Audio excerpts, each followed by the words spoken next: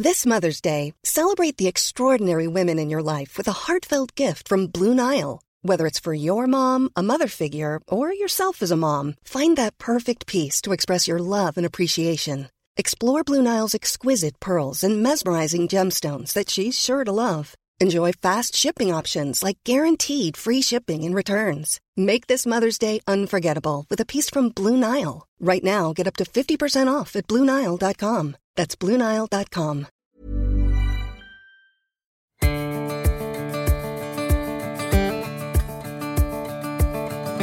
Well, welcome back to The Commons. I'm your host, Brian Phillips. Today, I'm joined by a friend of mine and of the CiRCE Institute, Jennifer Dow. She's a graduate of the CiRCE Apprenticeship Program and is the leader of the Paideia Fellowship in Huntersville, North Carolina. And we're going to talk a bit about homeschool co-ops, which is a very big topic. So we're going to dive right in. So Jennifer, first of all, thank you for joining me. My pleasure. For taking time out of a very busy schedule to do this. I appreciate having you on. The world of homeschooling has changed dramatically over the last decade or so, really even longer than that, I guess. But once upon a time, homeschooling was unusual. Anyone who wanted to do it was essentially on their own. In fact, I don't know that I knew any homeschooled students when I was young. Did you? I knew one family. Okay, one family. And it did not make me want to homeschool. Okay. Those but I mean that homeschool in the best way families possible. Yeah, you do. Right. Obviously. But it was very rare, and I think I'm older than you. I believe I'm 40. You don't have to say anything, but yes, really older than me. But there were few curriculum choices. There were very few training resources, and even less understanding of why in the world anyone would want to do this. You know, why would you want to homeschool your kids? And some people, I guess, still have that lack of understanding, but that's lessening. That's changed a good bit. In fact, when my wife and I run into people in our community, they find out we're a homeschooling family. More often than not, they seem almost envious. You know, and instead of why would you do that? Now we're getting more of the reaction of, well, I don't blame you. The way schools are nowadays. Right. You know, I'm sure you've heard that too. Yes. So there are tons of curricula, lots of resources available, including the prevalence of homeschool groups and co-ops that we're talking about today. You started such a co-op several years ago, right? Called the Paideia Fellowship. Yeah. How long ago was that? We started the last year, so 2013. Okay. Yeah, so that's our sixth year. We're in our 6th year. All right. So tell us a little bit about how that started. Tell us about the story of starting Paideia and what made you decide to do it. Okay. So I think it's a pretty interesting story. I was a part of another group, and I was planning on being a part of that group forever. It was in my last year, 2 years of the apprenticeship. And so I was tasked with having to teach the lost tools of writing. So I was looking for an opportunity for that, who would take a chance on this lady wanting to teach rhetoric to their kids. And in the same moment, there was a family situation that then inhibited us from being able to afford the community that we were a part of. And it was pretty devastating. I mean, they were all my friends. I was very connected. My whole world was wrapped up in that community. And so it came from a place of, I can't be alone. I need accountability. And if I can't, afford this thing, then, I have to start my own because I'm not willing to not teach classically. And for me, that was the main reason I homeschooled. Not because, and I know there's different reasons to homeschool, but for me, I wanted my kids to have a classical education. And so when then that community didn't work out, I was like, okay, we got to do this ourselves. So I invited, there was a couple other families that were in a similar situation, and we're like, let's just meet in my garage. So the first 2 years, we converted my garage into art studio / classroom space and met there. Just 8 families, always intending to go back to the other community when tides shifted. Right. But there I think there was something else in the stars for us. So during that time, graduate from the apprenticeship, and I began learning about, I started gaining a bigger vision of the liberal arts tradition as a whole. The 7 liberal arts, I start understanding the principles more, and I start seeing how they work in reality on the ground level in terms of how to teach and what to teach and what community should look like, or, what community needs to look like in order to make that kind of teaching possible, because there's certain structures that would inhibit the kind of teaching we're saying we want to do within the classical tradition. Right. And so all of these questions began to emerge. I began to learn about Charlotte Mason and all these new authors, speaking to this larger liberal arts tradition, and we wanted to implement them. And the person I was doing it with, we were like, we need to do this. So we started applying some of those things, and word got out, and we grew double in half a year. So, oh, wow. So we went from just her and I to 8 families halfway through our first year in my garage. And the next year, we decreased in number, but at the end of that year, it was like, okay, either we need to do this for real, or we have to find somewhere else to do, because our kids are becoming teenagers and they need more than 3 people in their class. They need that community. Right. If we're going to have the dialectical experience and wrestle with those ideas and the great works, you have to have more people, whether it's online or some other capacity.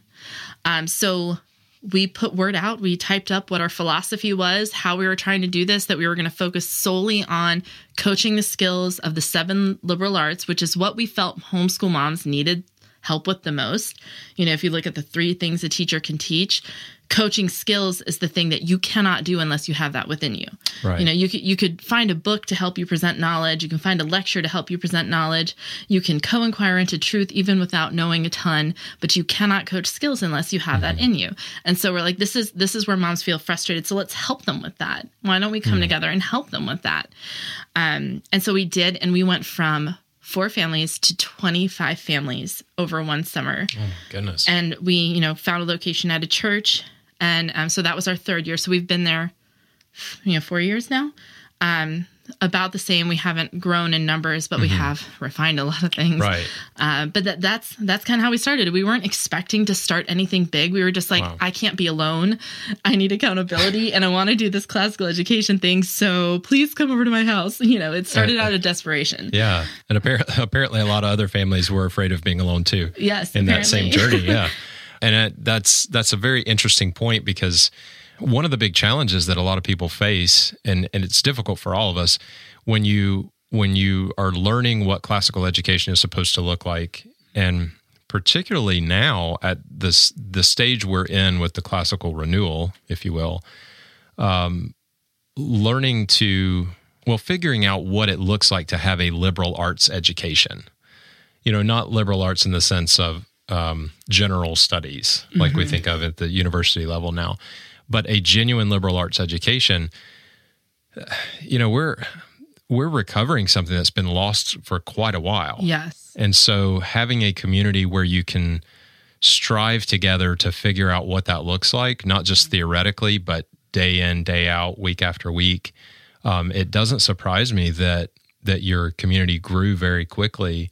And of course that can present its own challenges, right? Oh my Going goodness. from 4 families to 25. Yeah, right? that was crazy. So let's transition into that. What were the biggest struggles you faced in the early days? Or, you can do it now too. Even call people by name if you'd like. That's fine. Who's causing you the most trouble? Well, let me get out my list. I came prepared. Well, I think the biggest thing is having to come face to face with myself as a leader. Because when you're leading a group of people, you have to really get honest with yourself about where am I feeling as a leader, and where. And that could be as simple as I didn't communicate the vision clearly. And that was my biggest mistake early on, is we grew really fast, but I had not clearly communicated enough what our central point of unity was, what we were really coming together around. And so we had a 60% turnover that first year, at the end of that first year when we moved to the church and had 25 families. Mm-hmm. Now we regained all of those families the next summer, but the mistake I had made was I'm more of an intuitive person. So I'm like, oh, you know what I mean? Right. Right. Yeah. That's my natural default communication. Assume the best. Right. I'm like, yes, of course, you know what all this is. Yeah. And I made a lot of assumptions that people understood things that, all the things that I understood. And that's not saying anything negative about anybody, but I had been through the apprenticeship. You know, there's some training I had received that other people hadn't received. And so it was my responsibility to communicate that clearly and say, this is what we're coming around. This is our central point of unity. This is why we're meeting. This is what you can expect from us. This is what is expected of you. And I think the reason, first of all, I still needed to learn how important that was. But second of all, I just wanted more people. Our teenagers were lonely. Yeah. And so I allowed that desire to have more people for them be a greater drive than making sure we were all on the same page. And because I was so focused on that, I didn't even think about the fact that I wasn't communicating the vision clearly. Yeah. And so, and the consequence was that 60% turnover. And it was hard. Also, it didn't occur to me that I needed a leadership team because it was just, four of us? We just make decisions together. Right. That would almost feel silly. Right. You know, which one of the four of us is going to be on the leadership team? Right. You know, it's kind of everyone at that point. Exactly. But then when you move like that, it didn't occur to me that I needed one. So I was doing everything by myself. And I suffered with my health and everything. And I know, just being transparent, because that's the reality of somebody trying to take on that kind of stuff. Right. You have to have that support system. Especially when you find yourself thrust into a leadership position. You know, it's not as if you went out going, I'm going to start my own homeschool co-op. We're going to make this as big as we possibly can. And I'm going to be the head of it. It sounds like this took off so quickly that you're really just playing catch up from the beginning. Yes, I would agree. Yeah, and that kind of rapid growth can cause a lot of difficulty. And as you said, trying to grow for the sake of growing, as far as getting people there, can be very problematic too, especially if you don't have those clear indications of who you are and what you want to be. So what about I don't know if I interjected too soon. Did you have other struggles that you wanted to share? The communication was the biggest one, especially around our purpose, our central purpose. And then sharing the load, having a leadership team and not taking it on myself. All of it on myself, had to learn how to release some of it and let it be a team effort. There's this one quote, people support that which they help to create. And I learned that in a very hard way. But it was a lesson I learned for sure.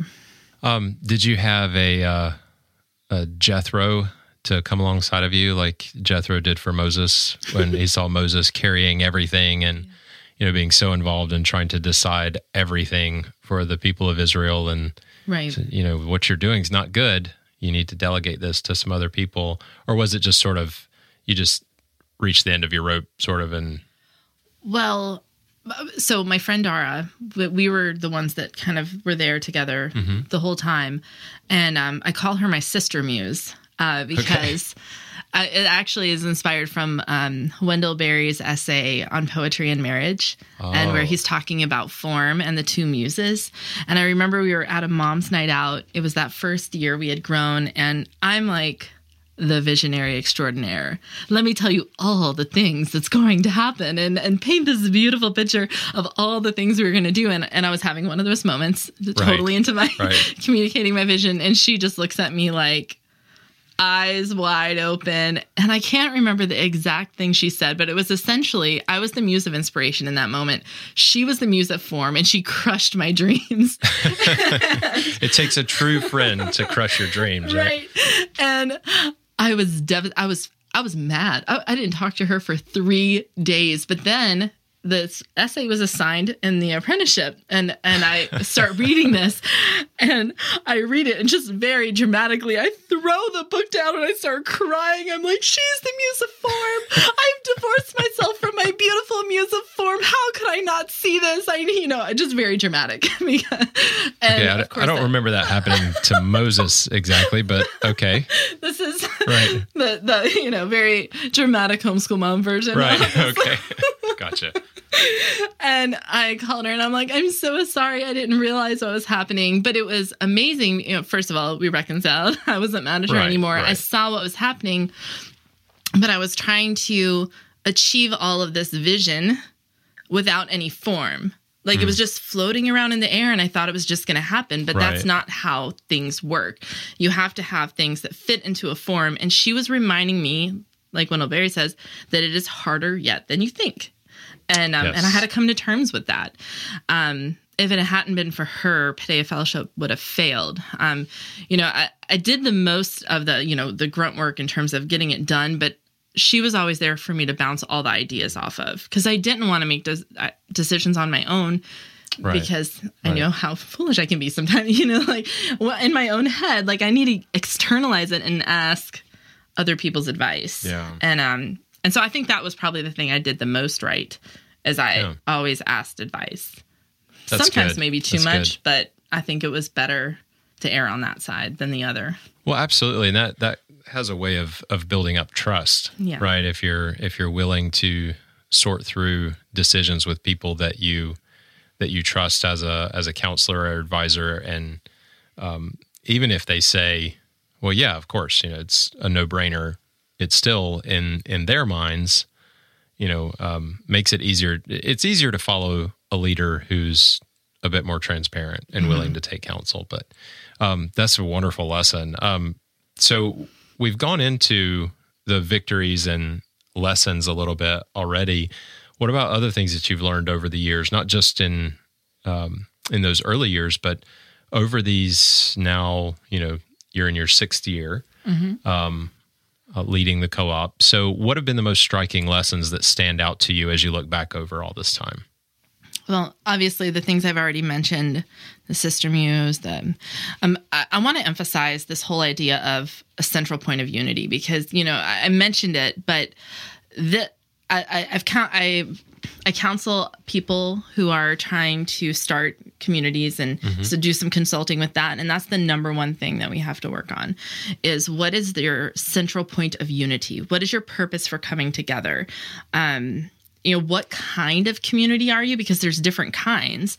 And do the expectations that you set out and communicate match the expectations that parents have of you? And so all of this is wrapped up together. I know it's several different talking points, but it starts with this idea of what is our purpose, what kind of community are, and what is our central point of unity? Are we here to coach skills? Are we here to have experiences? Why are we meeting? We have to identify that. I think sometimes when, and this was definitely true, the lesson I learned, but as I help other groups start, that we get excited to start a group or we do it out of necessity, but we really haven't thought through why are we meeting together? So for example, you know, some people may come around because they're all in the same denomination and they want to have something that supports their religious efforts and pursuits. Or they may have some, you know, like Paideia Fellowship, we want to pursue the 7 liberal arts. And so we have a more ecumenical feel. For example, some people may all be of the same denomination, but maybe the couple of the leaders, they have a tendency to want to do one philosophy of education over the other, but everyone else just doesn't care. They just want to be with their church people.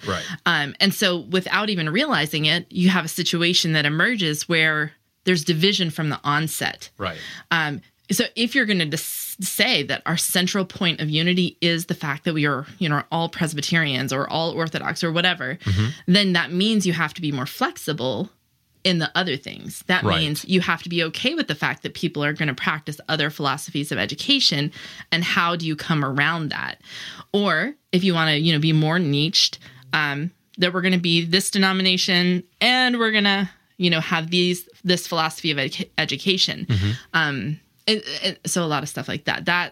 That's huge. I mean, if you don't do anything else in planning a group, you have to spend some major time on that. Really getting clear and in your mind and in words that you can communicate to others what that central point of unity is and how you're going to deal with the other things in terms of how flexible you'll be and how flexible you won't be.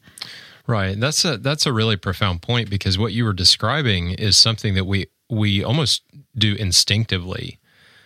we rally around certain people or things or places or groups almost automatically.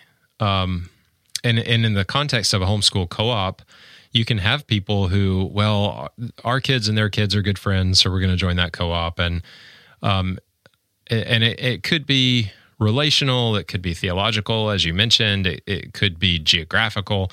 Any number of things can end up linking people together. But if they're not there for the same reason and they're not aware of what that reason is, then you can really get yourself in trouble, right? Right. Or there's certainly the potential for it.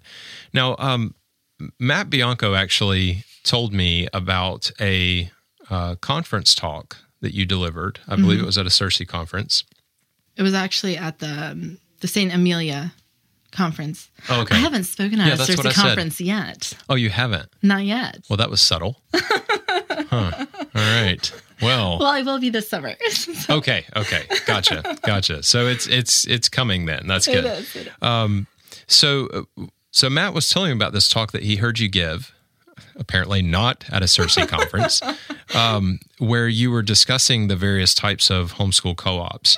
And you alluded to that a little bit, or at least a bit, about what can bring people together. So can you review that for us? I mean, Sure. the types of co-ops that are out there and how they differ? Right. Okay. So I was processing through this because I was noticing a lot of people having very disappointed expectations in a variety of homeschool community settings. And so I'm like, why is this happening? Why is there so much discontentment? Is it really that this community is so awful? I just don't think that's the case. But why is this happening? And it actually started from something Andrew shared with me about the 5 R's.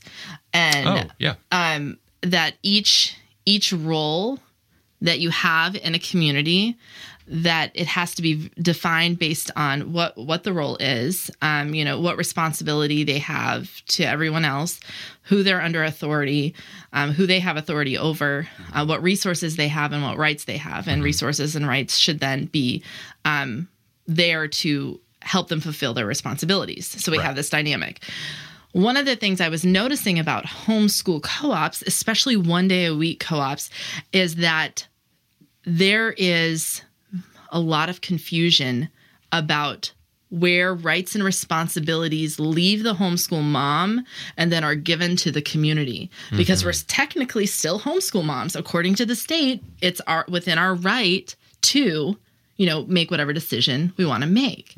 But the nature of community is that there's a coming together. And depending on the kind of community you are will determine how that rights and responsibilities move. And the way that I illustrated it to my leadership team and my mentors is I set it up as a kind of a sliding scale with all of those 5 things labeled on a line. Okay. And then as rights were given up, or as responsibility was given over, that automatically meant that the other things would move. Right. So for example, and I don't know if you needed all the background, but no, that's helpful. Okay. So I feel like there's 3 basic kinds of communities. There's first just the cooperative. This is, we're just coming together primarily for fellowship. There might be some classes. We might do some field trips. But if there is academic classes, each individual teacher decides completely what they're going to do, how they're going to teach. There's not really any governance about teaching method or philosophy, just that they're teaching. Oftentimes it's free. Everyone, or they may require all parents to teach something. So whether you like teaching or not, like the subject or not, you may just have to do it because you're a part of this community and it's your responsibility. Right. Then there are, and I am focusing on these 3 kinds based on academic offerings. So right. Okay. I'm kind of ignoring the groups that come together just for field trips or just for fellowship, right. The 3 kinds that offer something academic. Okay. So the second kind I would consider, I call it an experience-based community. Okay. Where the curriculum is set out. Oh, I forgot to mention, with the first kind, there's a lot of picking and choosing. if the kids don't really do the work, and anyone who's taught homeschoolers knows that this is the case, they feel like they can just choose what they're not going to do because, according to the law, you can choose what you're not going to do. Right. It's within your right to do that. And so you see a lot of that at the co-op level. Then you have the experience-based community. Here, there is a unified curriculum or course of study that is being presented. They want everyone to get on board with. We're going to read these books, study these things, and then we're going to come together and discuss them, maybe do a science experiment. And so there's a big element of community, but then there's also a huge element of co-inquiring into truth. So when you think about the three things a teacher can teach, you can present knowledge, coach a skill, co-inquire into truth. You know, the second kind is going to co-inquire into truth. This is where you're going to have your discussions about the literature. You're going to maybe answer questions about math problems or have a science experiment. Then the third kind I would call a homeschool school. This is where your coaching skills, that the teacher is responsible for coaching the skills, assessing the work. It's the curriculum and the course of study and the assignments is dictated by the teacher or the community, depending on how it's structured. If it's just an online class, it's totally directed by the teacher. You don't get to say, well, I'm not doing that. Well, you don't have to take my class. You know, I mean, or maybe it's better if you choose a different course or something like that. You know, there's an expectation that you align yourself with it. Right. I'm finding that the most common homeschool communities is the experience-based and the co-op. But a lot of people don't recognize how much the experience-based community, there still carries a lot of this idea that, I don't really have to align myself with it. And so what I learned from exploring that is it's not being communicated clearly enough that this is a course of study we're all choosing to align ourselves with. And it's fine if you don't want to align yourself with this course of study. This just might not be the right co-op for you. Then. This might not be the right community for you, which is totally fine. You have to find your right fit. But to say, if you're a co-op and you want to have complete freedom, because that would be one side of the spectrum, homeschool mom, total freedom, but also has all the responsibility. Right. Yeah. And has to come up with all the resources. Way other extreme, classroom 5-day-a-week teacher, parents have almost no responsibility, but they have to give over resources. And you see what I'm saying? Yeah. But a 1-day-a-week school has to collaborate with parents like no other academic setting has to. And it's very difficult to have a very successful community where you're having to deal with that. And so I've spent a lot of time talking to my families about, and we kind of, Paideia Fellowship is a synthesis of a homeschool school and an experience-based community, because we coach skills. We identified that's what parents needed the most. That's what we wanted to do. And so if you join Paideia Fellowship, you have to have decided that, hey, I like this course of study and we're going to get on board with this. Right. You can't pick and choose at Paideia. And so you have to know, what kind of community am I? Is this a community that says, hey, we already have our course of study picked out? Yeah. And if you don't like it, well, then that's not the community for you. Maybe what you're sensing is you need a total freedom homeschool mom co-op where you can pick and choose. And that's okay. Yeah. But we can't join an organization to change it. Right. Right. That's a really important realization. Thank you for going through those, for summarizing your conference talk very quickly for me. I appreciate that. Now, our family recently joined a homeschool co-op in our little town, Albemarle, North Carolina, and it was a big decision because, my wife was a teacher before our oldest child, our daughter Temperance, was born, and I've been in classical education for I don't know how many years now, and so we were really excited to homeschool our kids. And, I guess we both have a bit of an independent streak as well, which runs pretty deep in a lot of homeschool families. Right. So we hadn't really planned on joining a co-op, but then the more we found out about this one, Scole Village in Albemarle. So if any of the moms or dads are listening, hello.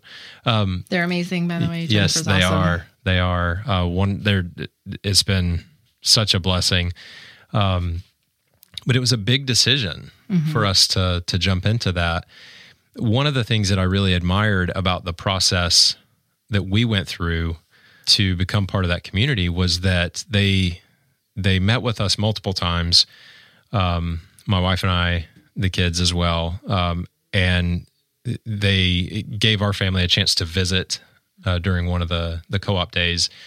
And that was extremely helpful because they wanted to make sure that we understood what they were about and what they weren't. Amen. And as a result, and it also gave, I guess you could say, multiple touches for my wife, who, is there every co-op day, and the kids who are there every co-op day, for them to know what they were getting into and what was going to be expected. And so creating that sense of expectation was wonderful. So our kids were able to plug right in, and, it felt like they had just never missed a beat. They didn't feel like the new kids, because they knew what they were getting into. But how does understanding these different types of co-ops help with that decision to join? Because it is a big decision. And that's actually something, I'll do the little rant here for a second. One thing that does concern me is when we homeschooling parents use our independence as an excuse for bailing on things. And that's a problem. That's something that we have to be careful of. So, in other words, if this podcast helps families figure out the right co-op to join, wonderful. But if it keeps families from joining a co-op who are just going to bail on it, that's wonderful too, right? Because that's hard. It's hard on the homeschool parents. It's hard on the kids, and it's hard on the community that you leave. Right. Community. Yeah. Keyword being, this is a community. This is not, when you are joining a co-op, you are joining a community. This is not just, I remain my individual entity and you can't tell me anything. Right. Like, that's not the nature of community. If you want to maintain that in its entirety, then you can't join a community. Right. Like, that doesn't fit. Yeah. And that's fine if that's what you want. And I think that's the thing I want to communicate. Wherever you are and whatever you feel like you need is okay. I just want people to be honest with themselves about it. Like, let me encourage you to be honest. You know what? Maybe I do just want to be total free, hippie rebel, homeschool mom, and go for it. Do your thing, and that's fine. But then don't join a community, because you have a responsibility to a community when you join one. Right. And I think that looking at these different types of homeschool communities can help you ask yourself, what do I want? What do I need? For me, I needed help teaching, and I needed accountability desperately, but I could not sacrifice a whole day and it not include academic work. So I couldn't sacrifice a day of just fellowship, and then I would still have to fit in all their subjects and all their lessons on other days. So unless it was a serious academic community, it can be fun and wonderful and enjoyable, but it had to deal with academics. That was for me. Right. If your primary need is just fellowship, well, then maybe joining one that's really serious on academics, unless that's another one of your goals, isn't the right fit. So you can think about, what is it that you feel like you need? Right. And just because you join a community doesn't mean that need is going to get filled. You have to join the community that offers fulfillment for that need that you have. Right. And make sure that you're not going into it with a different set of expectations than what they can deliver. Right. And if you're not sure, I mean, I think this is good advice, not just for co-ops, but in general. But if you're not sure what you're getting into, then you might just need to back up and find out first. Right. Because, I'm communicating very clearly, to my parents now. I wasn't. But not every director is going to communicate clearly. They may not have figured that out yet. So you as the parent are responsible for asking the questions to figure that out as well. Right. Yeah. And then the other element could just be completely logistical. The more you get into coaching skills, the more expensive it's going to be, because you're giving up more responsibility. And that means you have to pay for it. Right. You can't expect, so the more coaching that happens, the more time consuming it is for the teacher, and the more they ought to be compensated for that. Unless your community just has an understanding that all the parents who don't teach have these volunteer roles, or, there's different ways to structure things. Sure. But generally speaking, the more homeschool school you get, the more expensive it's going to be. Yeah. Yeah. And now you've already, I'm kind of leading into, I have one more question, but you've already given a lot of great advice to people who are either looking to potentially join a homeschool co-op, or maybe they're in a homeschool co-op and they're facing some disappointment and they don't know why. And I think what you said can help clear a lot of that up. But you've also given some good counsel to people who might be in leadership positions already in a co-op or looking to go into that. And you mentioned that you've done some consulting with people who were thinking about going down this road and starting a group. At CiRCE, we have we've had a lot of communication with people who are interested in doing the same thing. And their reasons vary, the goals vary, as you said. What they envision might be very unique based on where they are, but they're working through what it might look like. So any final advice that you have to those people who are thinking of starting a co-op? Again, just adding on to the good counsel you've already given. I think the thing I would add is that you also have to look at it as a business. Even if you're charging nothing and it's just a barter system, that you're starting a business with a brand image. And if you're trying to get people to join, that there's going to be marketing involved. And so as a leader, you have to think of yourself as a business leader. So read books about business, listen to some podcasts about business, start to understand people management principles. Mary Kay Ash, the person who started the famous, Mary Kay Cosmetics, she actually has an incredible business book called Mary Kay on People Management, and it's geared towards women managing women. And so it's perfect for the average homeschool mom. Okay. I mean, it's great for all people, but especially for women. And that's where I got the quote, people support that which they help to create. She really spent time observing women and how they are. Books like Ego is the Enemy, that's one of my favorites. It actually draws on Stoic philosophy, a lot of the classics. So good. And it's principles of leadership within the framework of the classical tradition. I don't know that he would name it that way, but that's certainly how I understood it as I listened. Understanding what brand imaging is, that whatever your purpose and goal is, you have to communicate that at every level. How you share on social media, the people giving tours, are they all saying the same thing? Is the way your class is structured support the purpose that you say you have? You have to think through all those things. And so it's something I think most homeschool moms just doesn't occur to them. Right. But I would encourage that, start thinking about business. It's a business, and you have to learn those skills as well. That's good. And I think sometimes when we think about classical school leadership, it's important because you can, as you mentioned earlier, you can go off into one extreme or the other. And I guess everything is that way, really. But with particularly leading a classical school or co-op, you can lead it as if it is only a business, or you can lead it in a way that neglects good business sense. And I think that you certainly can run into both. But that's very good advice, especially coming at it from a homeschooling perspective. Usually, homeschooling parents, they are actively engaged in providing a classical education, and they are day in and day out entrenched in the academic life with their children. Even if it's very early grammar school, that's what they're entrenched in. They're leading, but not necessarily as a business. And so that's very helpful as you transition out of that world of homeschooling and into a co-op. You do have to take on a different way of thinking about it.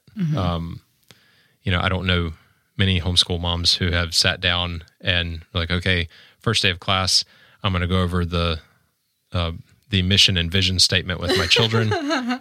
There might be some of you out there who did that. If so, God bless you. But, Well, and not even necessarily with the children, but especially if you're starting a school or a co-op or a community, because you're going to embody something regardless. Yes.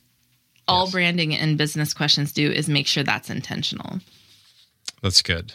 That's good. Very helpful. Well, to all of you out there, I hope that this has been encouraging and enlightening. Jennifer, thank you so much for taking time to join us today. My pleasure. For Jennifer Dow, I'm Brian Phillips, your host. Hope you enjoyed the show, and we'll talk to you again soon.